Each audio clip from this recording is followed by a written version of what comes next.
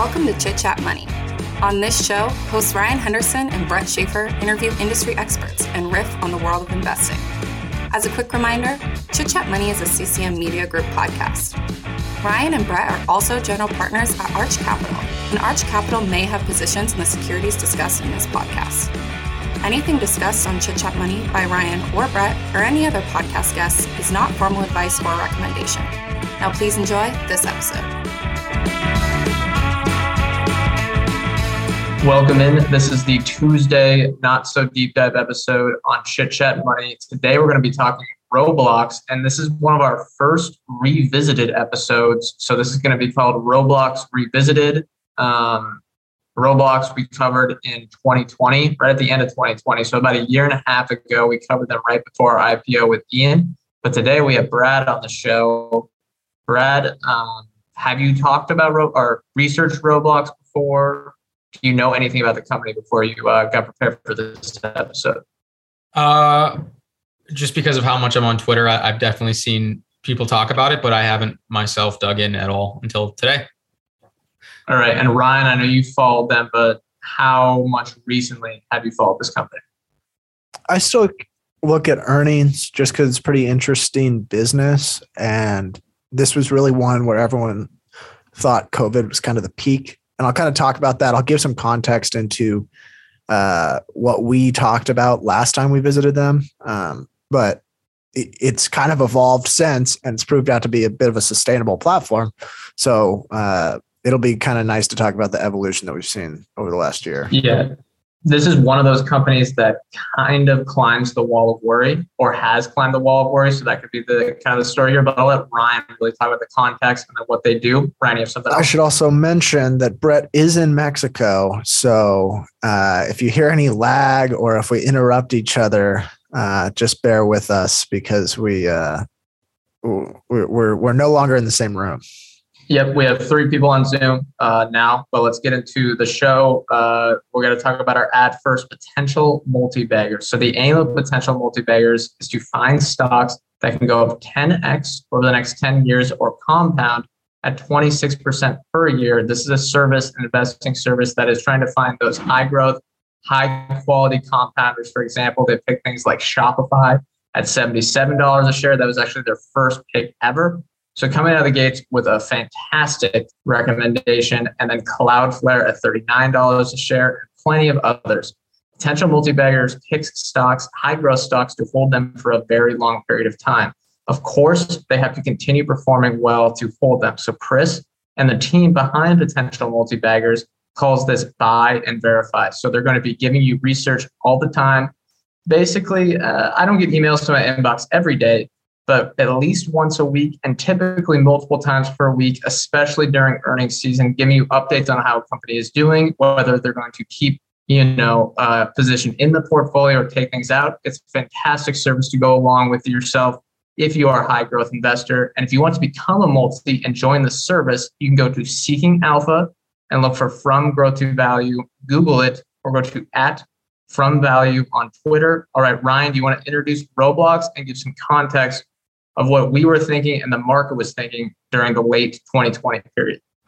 Yes, I'll start with the business model for anyone that's unfamiliar. I think a lot of people have probably heard of Roblox, whether you have kids that play or just like have heard of the game in general. It's pretty popular. So their mission is to build a human co-experience platform.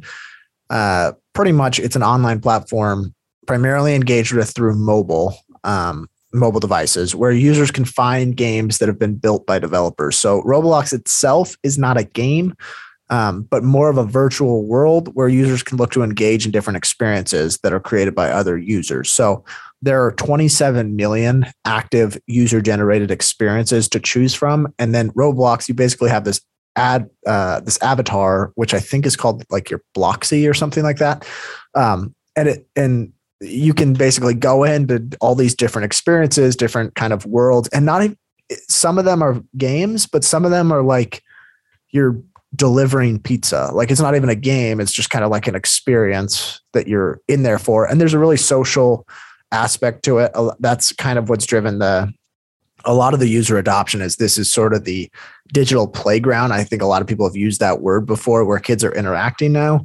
And so I guess in terms of how Roblox makes money, so they have it's free to download, and then you can purchase Robux, which is their in-game virtual currency. You can spend those Robux in the different experiences, and that it varies on depending how the developer wants you to spend money. So let's say the developer creates so there's a Grand Theft Auto type game within Roblox, like someone's created basically a Grand Theft Auto world.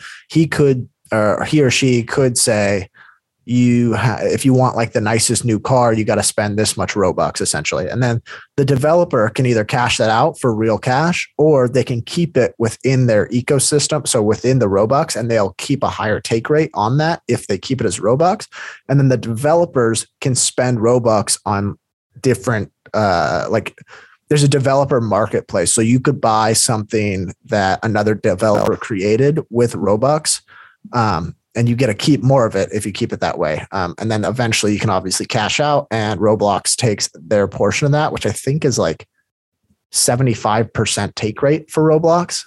If I'm getting that right, I that's kind of just off the top of my head, but yeah, I have, I believe so. The developers, I don't have the exact number in front of me, but I think over the last 3 months, they kept 26% of revenue. I think they want to increase that over time, but it is about a 75 split to Roblox, the company, 25% to the developer right now. Good for Roblox. Yeah. It's good take rate. Yeah. And then it has really grown like almost into, like I said, a cultural phenomenon. Like this is the digital playground. So for reference, 50% of kids in the US under the age of 16 played Roblox in 2020. And then 3/4 of kids ages 9 to 12 in the US are on Roblox. So it's super popular. If you're trying to picture this in your head too, and maybe you've seen like pictures of Roblox before, the graphics are a little blocky and not like, they don't seem super realistic, although some of the experiences are becoming more realistic. And the worlds that are kind of built within this platform are becoming more and more, I guess you could say, immersive. They don't feel as like childish, I guess. It really depends how the developer builds it. And then I think that pretty much, unless I'm missing anything, there's 10 million developers and 47 million daily active users. And so I guess this is a good time to go back and add some context. We looked at this right before their IPO. And they IPO'd at a market cap of like 38 billion. Today they stand at 40 billion roughly. And at the time, our biggest concerns were, can this scale up the age demographics? Can they retain users as they grow older? And I believe it was also around sustainability. And all of that has proven out. So daily active users went from 31 million last time we talked to 47 million today.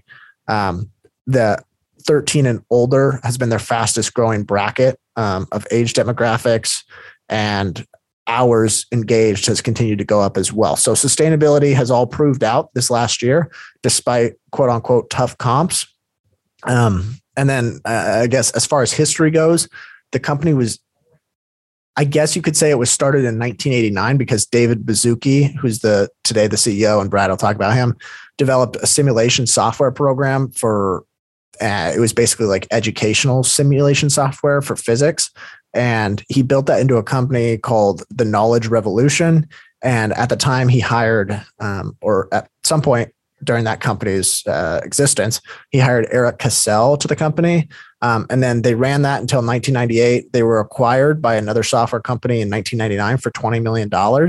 And they worked there for about 5 years. But in 2004, both Eric Cassell and Dave Baszucki left to found Roblox. They officially launched the product in 2006, and then they've obviously evolved the platform little by little since then. And I guess the good thing is the platform has evolved a lot on its own. And so really their job is just to build the tools for developers to build the platform. And then I guess other notable things, Eric Cassell unfortunately passed away in 2013. And the company IPO'd last year. So March 10th, 2021. It's been almost a year. There is not a 10K out yet. but it should be out soon. I don't hit the industry landscape competition. Gosh, this is a unique business. So they're really building out their own model, and they tried to say that they're TAM, quote unquote. I know we're not big TAM fans here, but they draw in 3 different categories, and that is entertainment in general. So think more like video entertainment, movies, that type of stuff. They're competing with social media aspects. Like Ryan mentioned, is a very social platform. A lot of the kids on there are treating it as their social media. And then they also compete with video games, and that's the one most well-known to people. So they're competing kind of as the YouTube of video games. But again, it is more for the younger kids right now. Each of those categories has over $100 billion spent on it a year. So you really there's no addressable market concerns with this company. If they execute on their plan, they can be as big as they possibly want. And each of those categories has billions of users or watchers or whatever around the globe. Essentially, their potential user base, and this might sound like I'm blowing a little smoke here, but it converges to the entire global population over time if they can execute on what they are planning here. So again, it's all on execution for them. Industry, it's not really too much of something I don't think you need to analyze, because it's not about the industry. They're building out their entire an entirely new industry on their own. However, they have tons and tons of competitors. That includes mobile gaming companies, probably first and foremost, social networks like Instagram and TikTok, but really the stuff like Snapchat or maybe even YouTube as well that are focusing on the younger people, maybe people that are under 24, and then video and movie entertainment. Essentially, again, it's a very wide competitive landscape. They're competing for time spent on digital entertainment. And that's kind of how I used to like to think about it. All right, Brad, you want to talk about their management and ownership? Yeah. So the founder and CEO, or one of the founders, I guess, and CEO, RIP to Eric, is David Baszucki, as Ryan talked about. So he's been a serial entrepreneur throughout his entire career. As Ryan talked about, he founded Knowledge Revolution, which became, and I quote from LinkedIn, the volume leader in educational physics. He also founded Baszucki and Associates, which was an angel investing firm. He was only there for 2 years. He was also, he was the VP. He was a vice president and general manager at MSC Software, which is, and I quote again from LinkedIn, the world's largest vendor of mechanical simulation software. And they actually bought Knowledge Revolution. So he founded Revolution, worked for this company for a few years, and then he founded Roblox 17 years ago.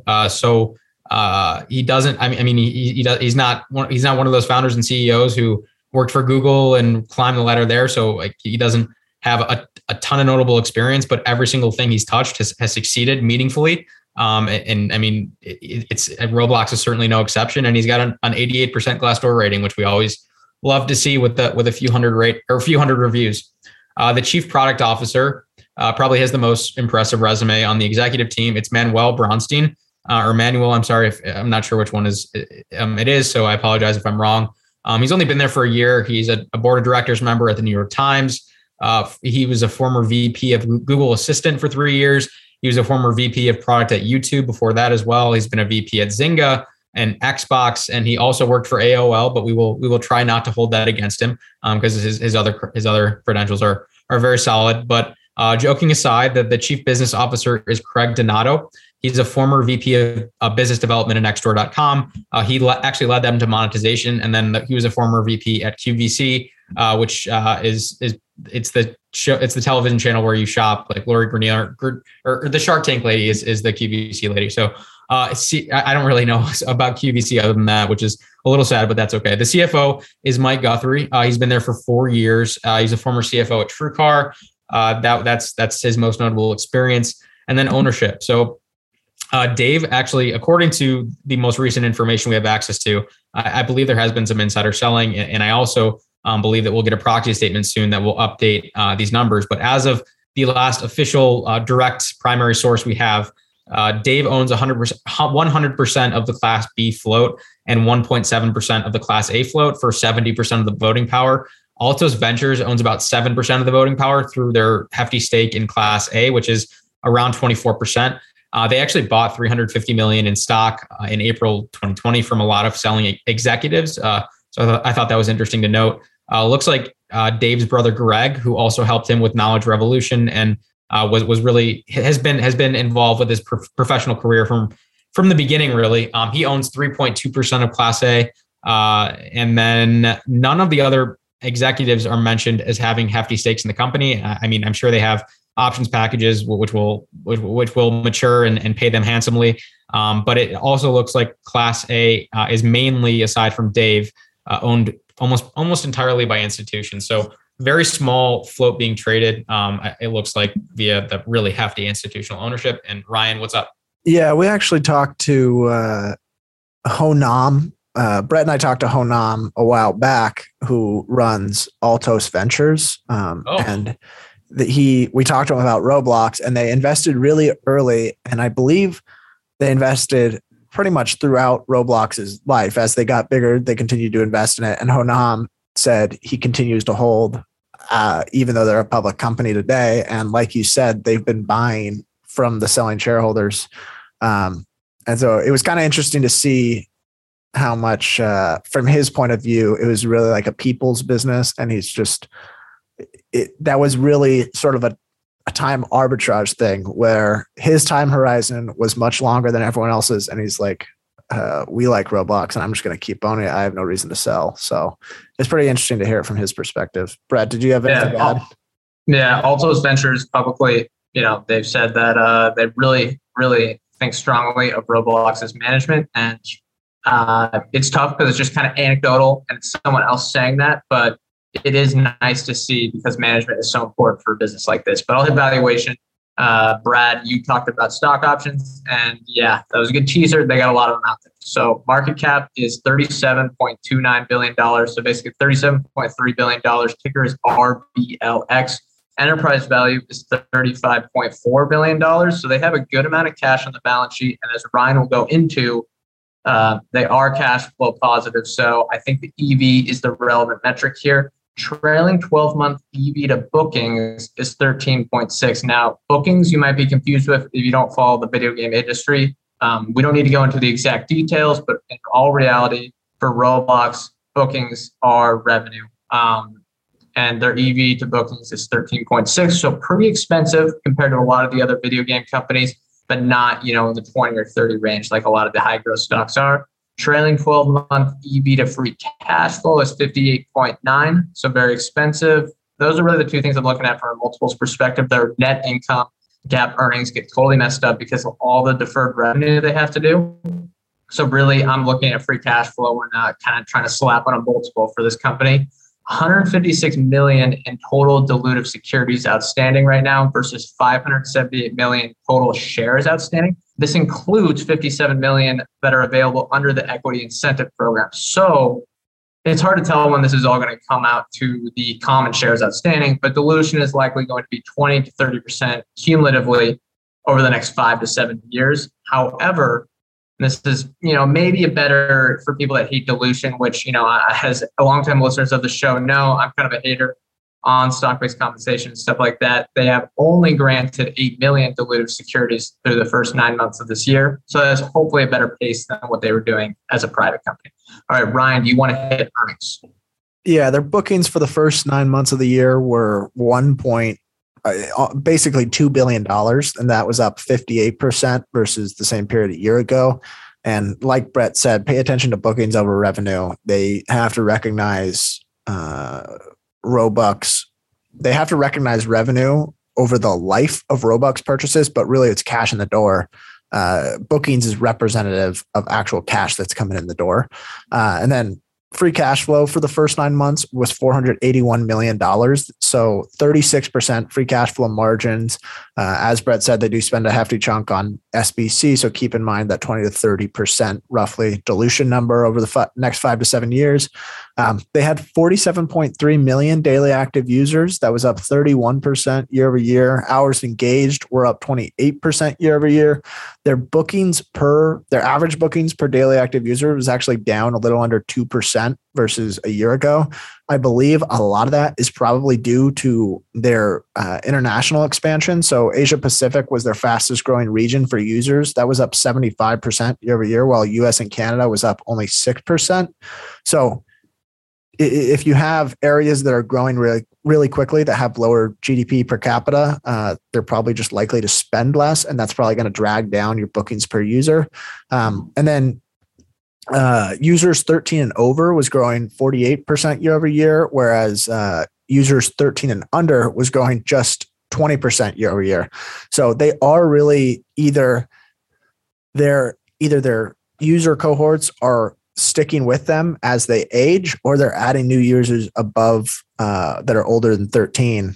They're attracting those as well. And that is really answering a lot of analysts' concerns because they're able to attract them. And I think they account for, I want to say it's more than 50% of overall users are now 13 and older.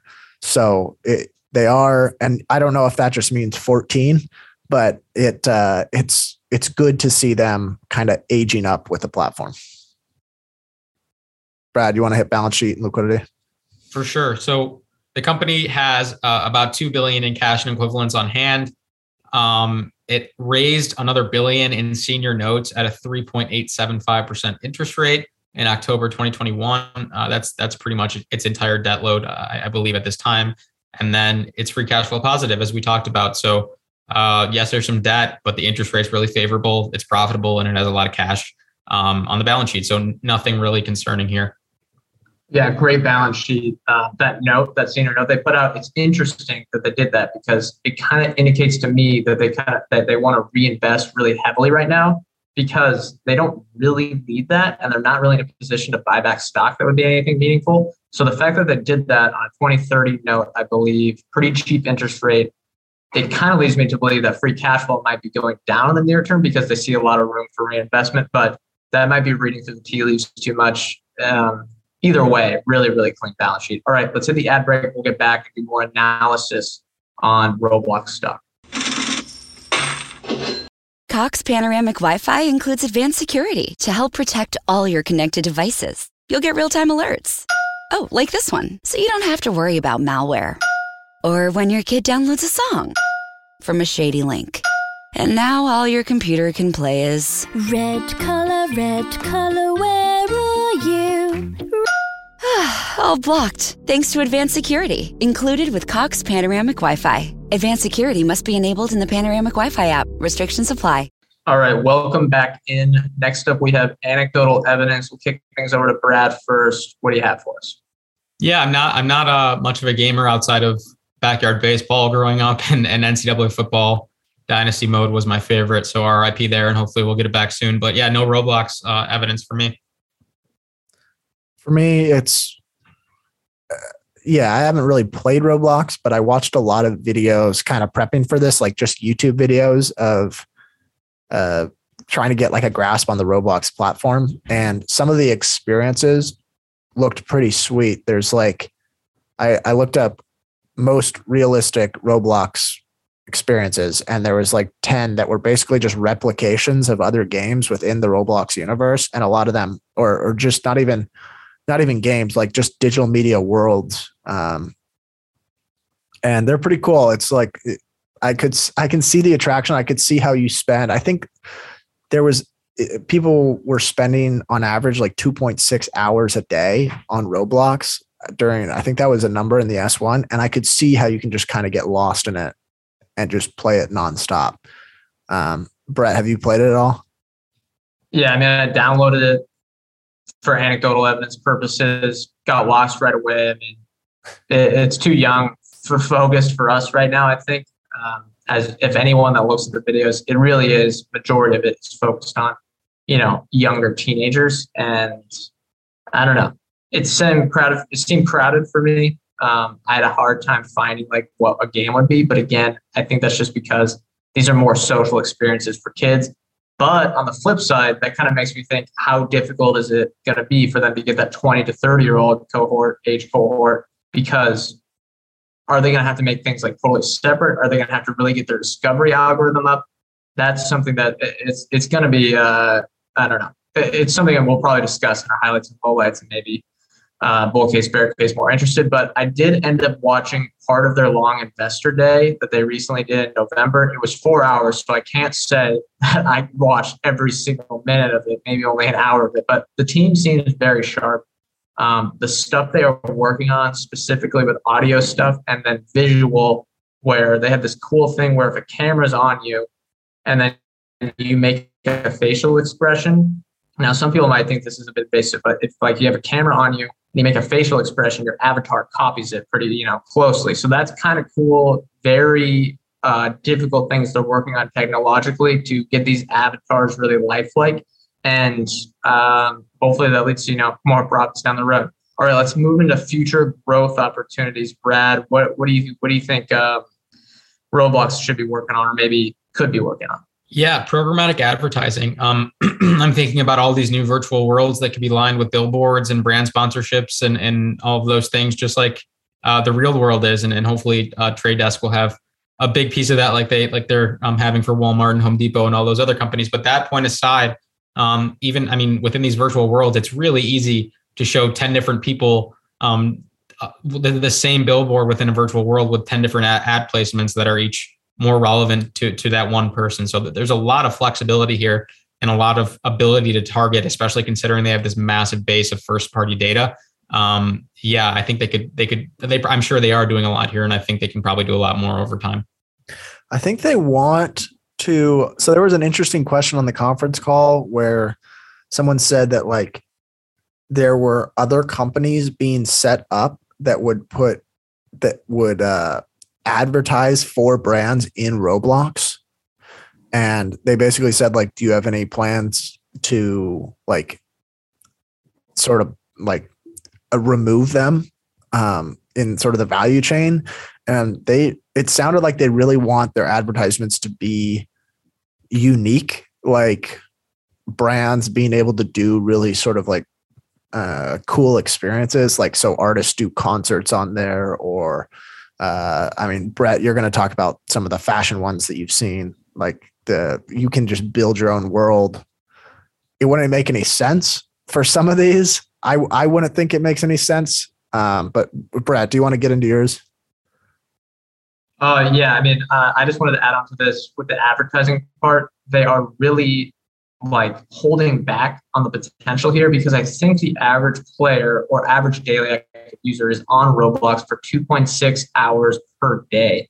So if they were kind of under the Facebook mindset maybe, or something like that, they could be monetizing this extremely heavily, and probably generating, I don't know, maybe not 10 billion, but at least $1 billion in advertising revenue if they wanted.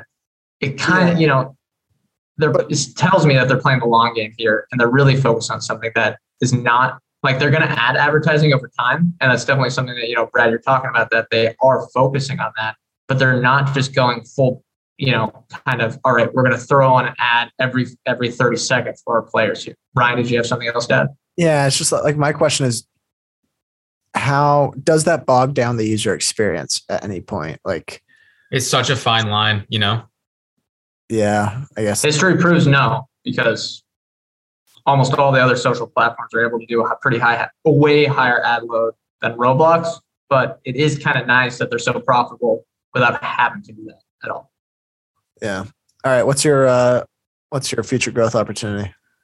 Yeah, I think it's fashion, like you alluded to, as everyone knows. I'm really up in the fashion world. No, it's complete opposite. But if you're older, this type of fashion stuff within Roblox could seem strange, and it definitely is strange. But they had stuff called like Gucci Gardens and this British award show that was put on as within. I don't know if I think they were probably just certain like games almost, where like you go to this mode and then there's Gucci Gardens. Don't really know what it was, but these can be big monetization growth drivers for Roblox, because the avatars are a huge part of this platform. So it is no surprise that people are willing to pay for luxury goods, because that is kind of it's not kind of, it is their identity within the Roblox universe, this avatar that people are building, customizing, and buying clothes for. It tells now. All right, Ryan, did you go with yours, or do you still have to go? No, I still got to go. And it's just like, so the thing that I was thinking about this for a while. Like, how do they grow? Like on their own, how do they like proactively grow? And so even like your example, Brett, is like, that isn't them doing it. That's just like organic, like brands are like getting in the game and adopting these like trying to build their own experiences. And that obviously that generates revenue for, or generates bookings for Roblox, but it's not them.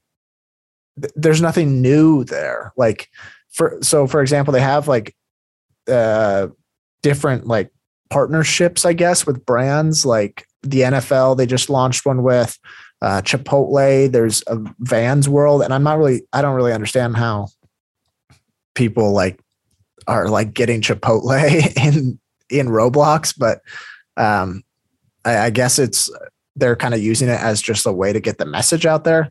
It doesn't, for me, I just don't see. Ultimately, the name of the game for Roblox is giving developers the best tools and allowing them to build the platform on their own. I don't see what would be the next step as far as like, I guess, ensuring safety on the platform and building tools is really just the name of the game for them. I can't think of anything else. Yeah. And I would note that they're possibly reaching out to these people, but I think a lot of times people, brands are reaching out to them because there's almost 50 million DAUs, probably 50 million DAUs on Roblox now. These companies want to get exposure to those people that are on this platform for 2 to 3 hours a day. All right, let's move to highlights and lowlights. Brad, what do you like and dislike about this company? Yeah, I mean, the highlight is in an extremely broad brush and general point of view is just, I mean, their execution over the last 17 years since this was founded has just been consistently admirable. So there's been very little execution drama with this company. Besides that short report that came out that kind of seemed ridiculous to me, even though I don't own shares. So I like to think I'm a little, or I can be objective there. And yeah, I mean, how culty this seems within people that are 5 to 10 years younger than us is just pretty darn impressive. I mean, the only other brand that comes to mind that has garnered this kind of support from a community is Barstool. And I love Barstool and Penn National Gaming for that very reason. And then Brett, what's up? Do you want to go through what that short report was? Because it seems like at first that type of thing can seem kind of like a huge downside risk for Roblox. I can explain it too. Oh yeah, go ahead. Basically, there was a Substack article that came out that cited a bunch of incidents of predator type interactions on the platform. So a lot of people, it sucks that this exists in the world, but there was like a lot of pedophiles exploiting younger people on here by bribing them with Robux. And I mean, that exists. It exists everywhere on the internet, unfortunately, but it's a big problem with YouTube as well. That's a scare. That's obviously a scare for parents. Yeah. They're focusing a lot on their trust and safety stuff. And that might just be, I know they talk about it like every conference call and they talk about it a lot during the investor day, but it is good to see that they're trying to invest heavily into the trust and safety and doing it in a way that's not like Facebook where they're just throwing on 10,000 contractors or something like that, where it seems like they're slapping a Band-Aid on it. Roblox hopefully is doing something that's way more permanent, although the platform does lend itself to stuff like this because you have people chatting with each other, exchanging of the virtual currency, all that stuff. But Brad, do you want to continue on with your highlights and lowlights? Yeah, I'll do lowlight, but just, I mean, while we're mentioning Facebook and Metaverse, if Zuckerberg is ever allowed to make an acquisition of anything ever again, Roblox, and the huge caveat is it's founder led and they've had immense success and there's probably a low chance of them wanting to sell.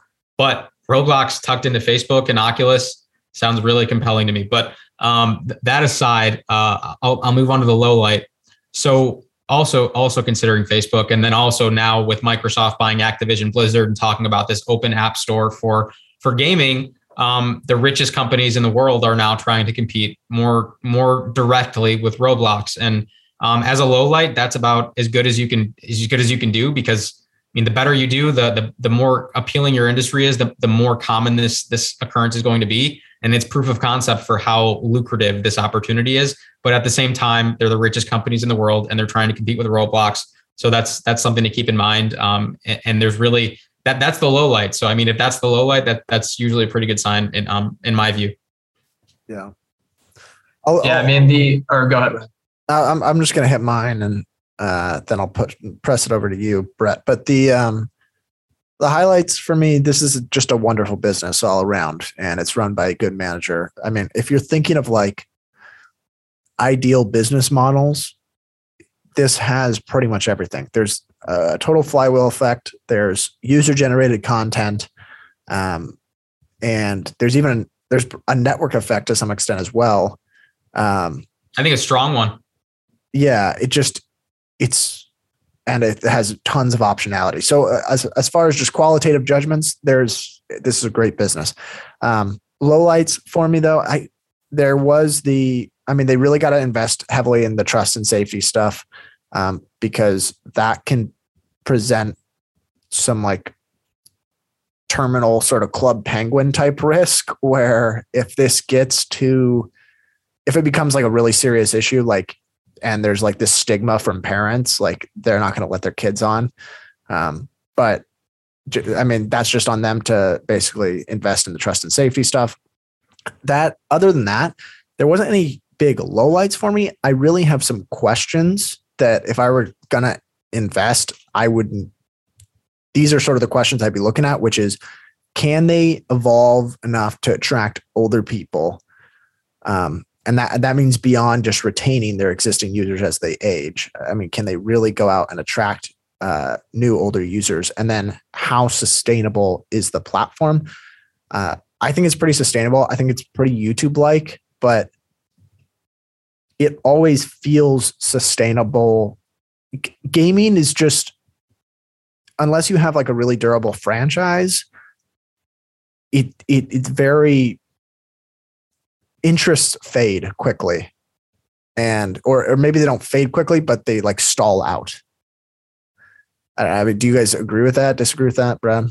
I think I'll just say I came in to Roblox thinking that exact same thing, but your point about how many developers they have on their platform actively building them content, it just seems like now that they've built this massive base of users and of developers, all of the new compelling content will just be built on that platform. So I'm not sure if that'll actually be the case, but I think that is a much higher likelihood just based on how their business model operates. Yeah. Yeah, definitely. I agree. The developers part should hopefully mitigate that risk. However, they're going to have to evolve from these blocky kid games eventually, because I got to think that type of stuff is going to get tiring over time. Eventually, it's going to have to get way more immersive, not only to retain those younger users, but to convince the older users to come on.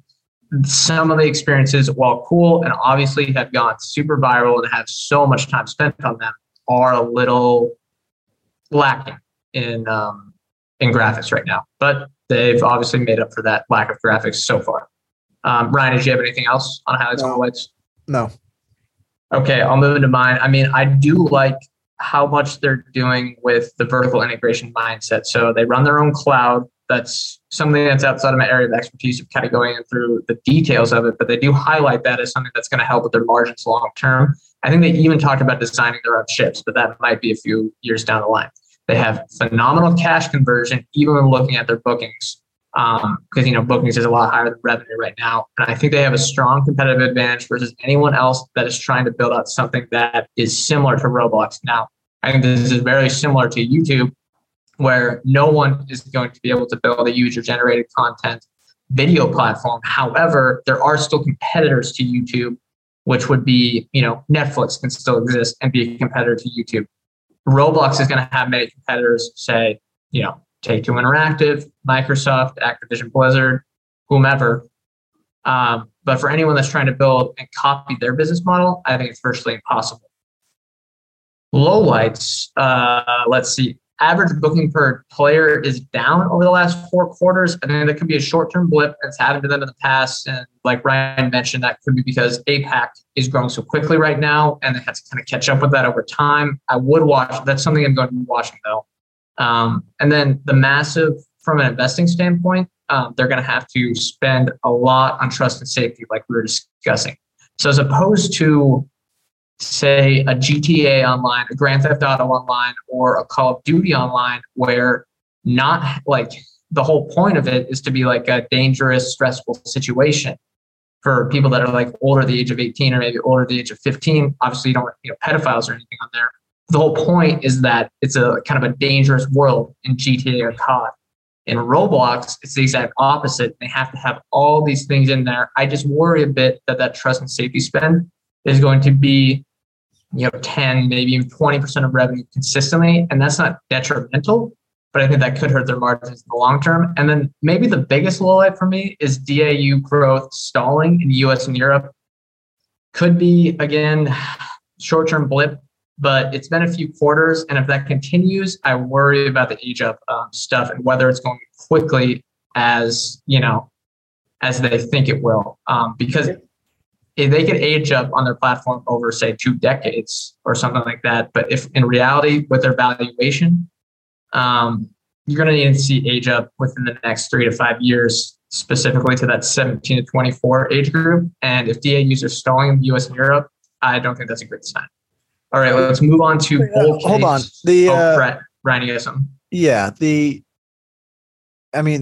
Like I mentioned, 3/4 of kids 9 to 12 years old are on this in their more mature markets. So I think people have to be serious about market saturation. It's gonna be the only way they're gonna expand those DAUs is if they can age up. I mean, they can fill and they can kind of fill and replace as people age, but to really, really grow that DAU line, they have to go to older, especially in their more mature markets, they have to go to older people. 100%. At least definitely. But in APAC, at least you have more potential users. I mean, that was growing 75% year on year, and they have I want to say almost 10 million DAUs there. So yeah, there's just a partnership with Tencent too. Yeah, they could have 100 million. Well, maybe not 100 million DAUs, but I mean, China is the biggest gaming market in the world. That could be potentially lucrative, but there's that added risk there. Bull case though, Brad, what do you think can go right here to make this a good investment over the long term? Yeah, the bull case is that this is not a fad. I think Club Penguin was a good comp, but that this is just, I think, more of a revolution in that us younger, or I guess Gen Zers and the younger Gen Zers, and because we're old Gen Zers at this point, but I think they just continue, like we're saying, to grow up with this game and with this platform, and developers continue to create great content on there instead of on Microsoft's or Facebook's or whatever. And yeah.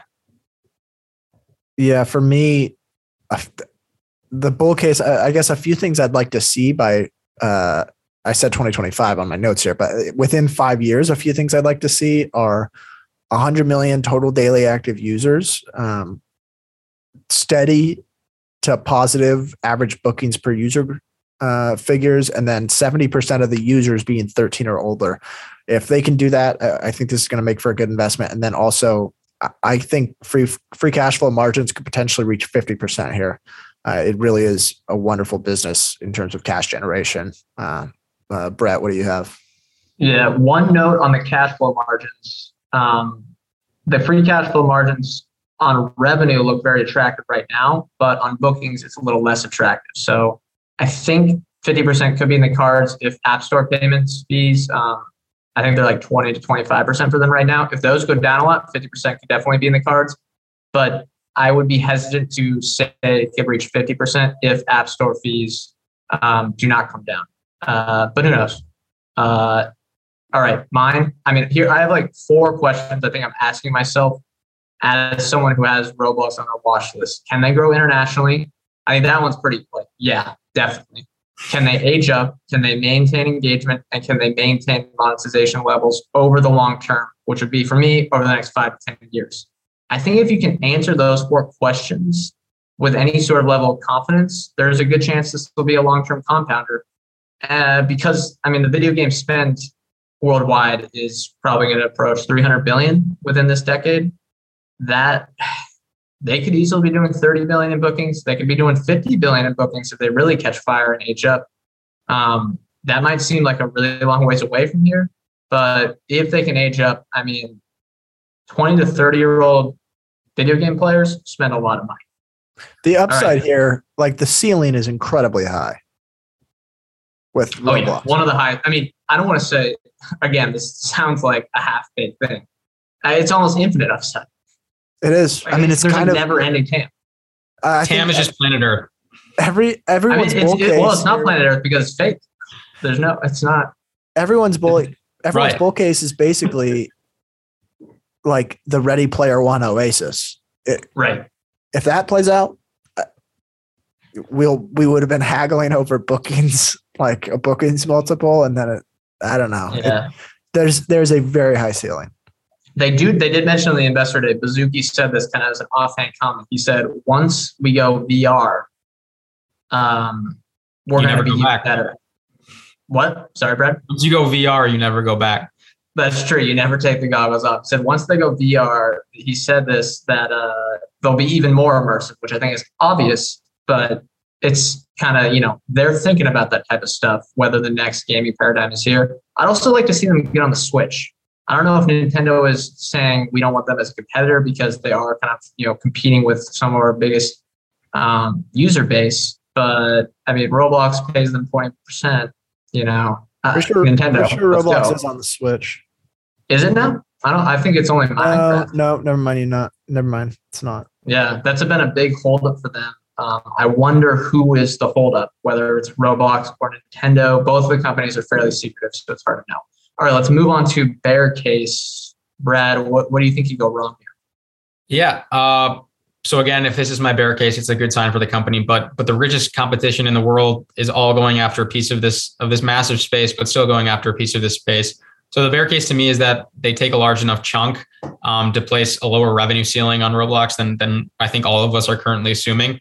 And then also, I mean, yes, the lowering take rates from a Google or an Apple will help the margins for sure for Roblox, but could it also erode the fact that they're taking 75% from the developer sourced games that they're building on the Roblox platform? I think that's a real possibility. So either lower revenue ceiling via just more competition, or that competition just eroding take rate, which is really, really favorable right now. I don't think Roblox creates so much value for developers. Like, it literally gives them, there's no other place where they could do what developers do here. So I think they really have like whatever take rate they want. I mean, you obviously don't want to like piss off your own users, but it's I think it's proportional to how much value they provide. But yeah, I guess it's a competitive world is definitely one of the lowlights. And then my bear case is, it really is the age thing. And I know people harp on this, and if you listen to all the conference calls, like every analyst seems to be asking questions around age demographics, and they have like the 13 and older figure, but I keep asking myself, what would it take for me to get on this platform? And it would take a lot, and it would take a huge improvement from where it is today. I just think this fades off. Other than Predators, I think this fades off after the age of like 20. And there has to be sort of a step change in like how lifelike the platform is before I'm on there. Yeah. But at the same time, you can't erode the existing experience for younger people. Yeah, I agree. That's the biggest conundrum. That's my bear case as well, is they can't age up. If they do age up, I mean, this is a company that's likely worth hundreds of billions of dollars versus a market cap today or enterprise value today of $35 billion, and super cash flow generative. So like they can return a ton of cash to shareholders. But if they don't, I mean, maybe this company is worth as much as they are right now. But if they're only limited to teenagers and below, that, that's just allowance money. Like that, it's not that lucrative over the long term. It's $2 billion in bookings. That's, I mean, a lot of allowance. Globally, that's not that much. But it is, I think it's $13 average monthly bookings per DAU. I think it's the monthly figure. Maybe it's a quarterly figure. So $13. I mean, yeah, it's not a ton of money. The question I think they have to ask is, and maybe the developers on Roblox have to ask this, is how do I convince Call of Duty players? How do I convince Fortnite players? How do I convince FIFA players? How do I convince, well, maybe FIFA can't. How do I convince GTA player, Red Dead Redemption players that are 20 to 30 years old? How do I get them on here? That's a big question. Yeah. All right. More or less interested, Brad, what are your final thoughts for this company? More interested for sure. I think this is a lot more interesting than any of the other publicly traded video game vendors. You're talking to video game. Yeah, except for EA. EA is just wow, what a company. But actually, I am more interested in Roblox after listening to this. Me too. I don't know what it is. I don't know what's holding me back. Like, I am more interested. It's a wonderful business all around. There's just like a part of me that's reluctant to own it right now. And I really can't put a finger on what that is. And maybe it's just like, you think it's because you have no interest in the product? Potentially. Yeah. Maybe if I had a kid that was like spending way too much money on it, I would understand. But I don't know. I don't know what the holdup is. I guess. Yeah, Ryan, you do love companies that you use in your daily life. True. I can say that for sure. But I think we do understand that kids love this. So I think the holdup is something different. I don't know why. For me, I'm more interested. I've loved, since the S1, Ryan can attest, I've been following this company. But I don't know why I've just been sitting here sucking my thumb. Like, there's something. Maybe it's just the age up thing I'm not confident in. I'm more interested, and I think it's possible they climb the wall of worry and age up over the next decade. But I don't know. At the current valuation, it's a bit of a concern for me. But it's one of those. It's near the top of my watch. Okay, here's a theoretical. Let's say you knew for sure that they weren't going to be able to age up. That it's like mainly going to be like 16-year-olds and below. What cash flow multiple would you be willing to pay for that business? 30. No. That might be a bit high. I mean, that's a large market opportunity. Yeah, but they already have most of it. At least US in and Europe. US and Europe. Yeah. I'd say probably like 20, because there is a lot of uncertainty about, I don't know, how lucrative is it right now, 16-year-olds in India. And a lot of people, a lot of kids outside of the US and Europe don't have the free time, to spend 2 hours on their phones. I don't know, Brad, what do you got thoughts on that? Well, China is, they have that restriction now. And, if they're growing a whole bunch in Asia Pacific, there's the China risk. And I can't remember exactly what it is, but it's like you only get 1 hour on the weekends, 1 hour a day on the weekends to play games. I don't know. It's something fairly restrictive like that. Yeah. I know a lot of parents in the U.S. would like to have that ability, but yeah, it is very punitive, if that's the right word. Brad, what are your thoughts? What are your thoughts on that? Nothing to add. In addition to what you guys have already said. All right. Well, what's our stock for next week? Yeah, we are going. We're going into my portfolio for next 2 weeks from now. Into the world of American cannabis, and we are going to do Green Thumb Industries. So one of the trades out between the second and third largest player in the industry. One of the strongest balance sheets. I'm extremely biased, so I'll try to not be too much of a cheerleader when we do it. But yeah, looking forward to talking through it. I'll try to be your contra. I'm gonna pick Green Thumb apart. I'm just gonna come up with all the lowlights. Yeah. We've covered a few. Well, actually, the day after this comes out, or excuse me, the 2 days after this comes out, we're going to have Weedmap CFO Arden Lee on, and that's like an ancillary cannabis company. We've also done Grow Generation, which is a retailer that's focused on the hydroponics/cannabis industry. But I think this is the first time we'll be doing a pure play, so that'll be interesting, very fun. All right, that's going to do it. Anything else, guys? Nope. All right, that's going to do it for this episode. Remember, sign up Potential Multi-Baggers and check that out. If you can, give us a review on Spotify or iTunes. Easiest way to help the show, and it takes less than 5 minutes to do. As well, the guy that gave us a bad review on Peloton, maybe that took a little bit more than 5 seconds, but it's all in good fun. Remember, we are not financial advisors. Anything we say on this show is not formal advice or recommendation. Ryan and I are general partners at Arch Capital. Arch Capital clients make hold securities discussed in this podcast. Thank you all for listening. We'll see you next time.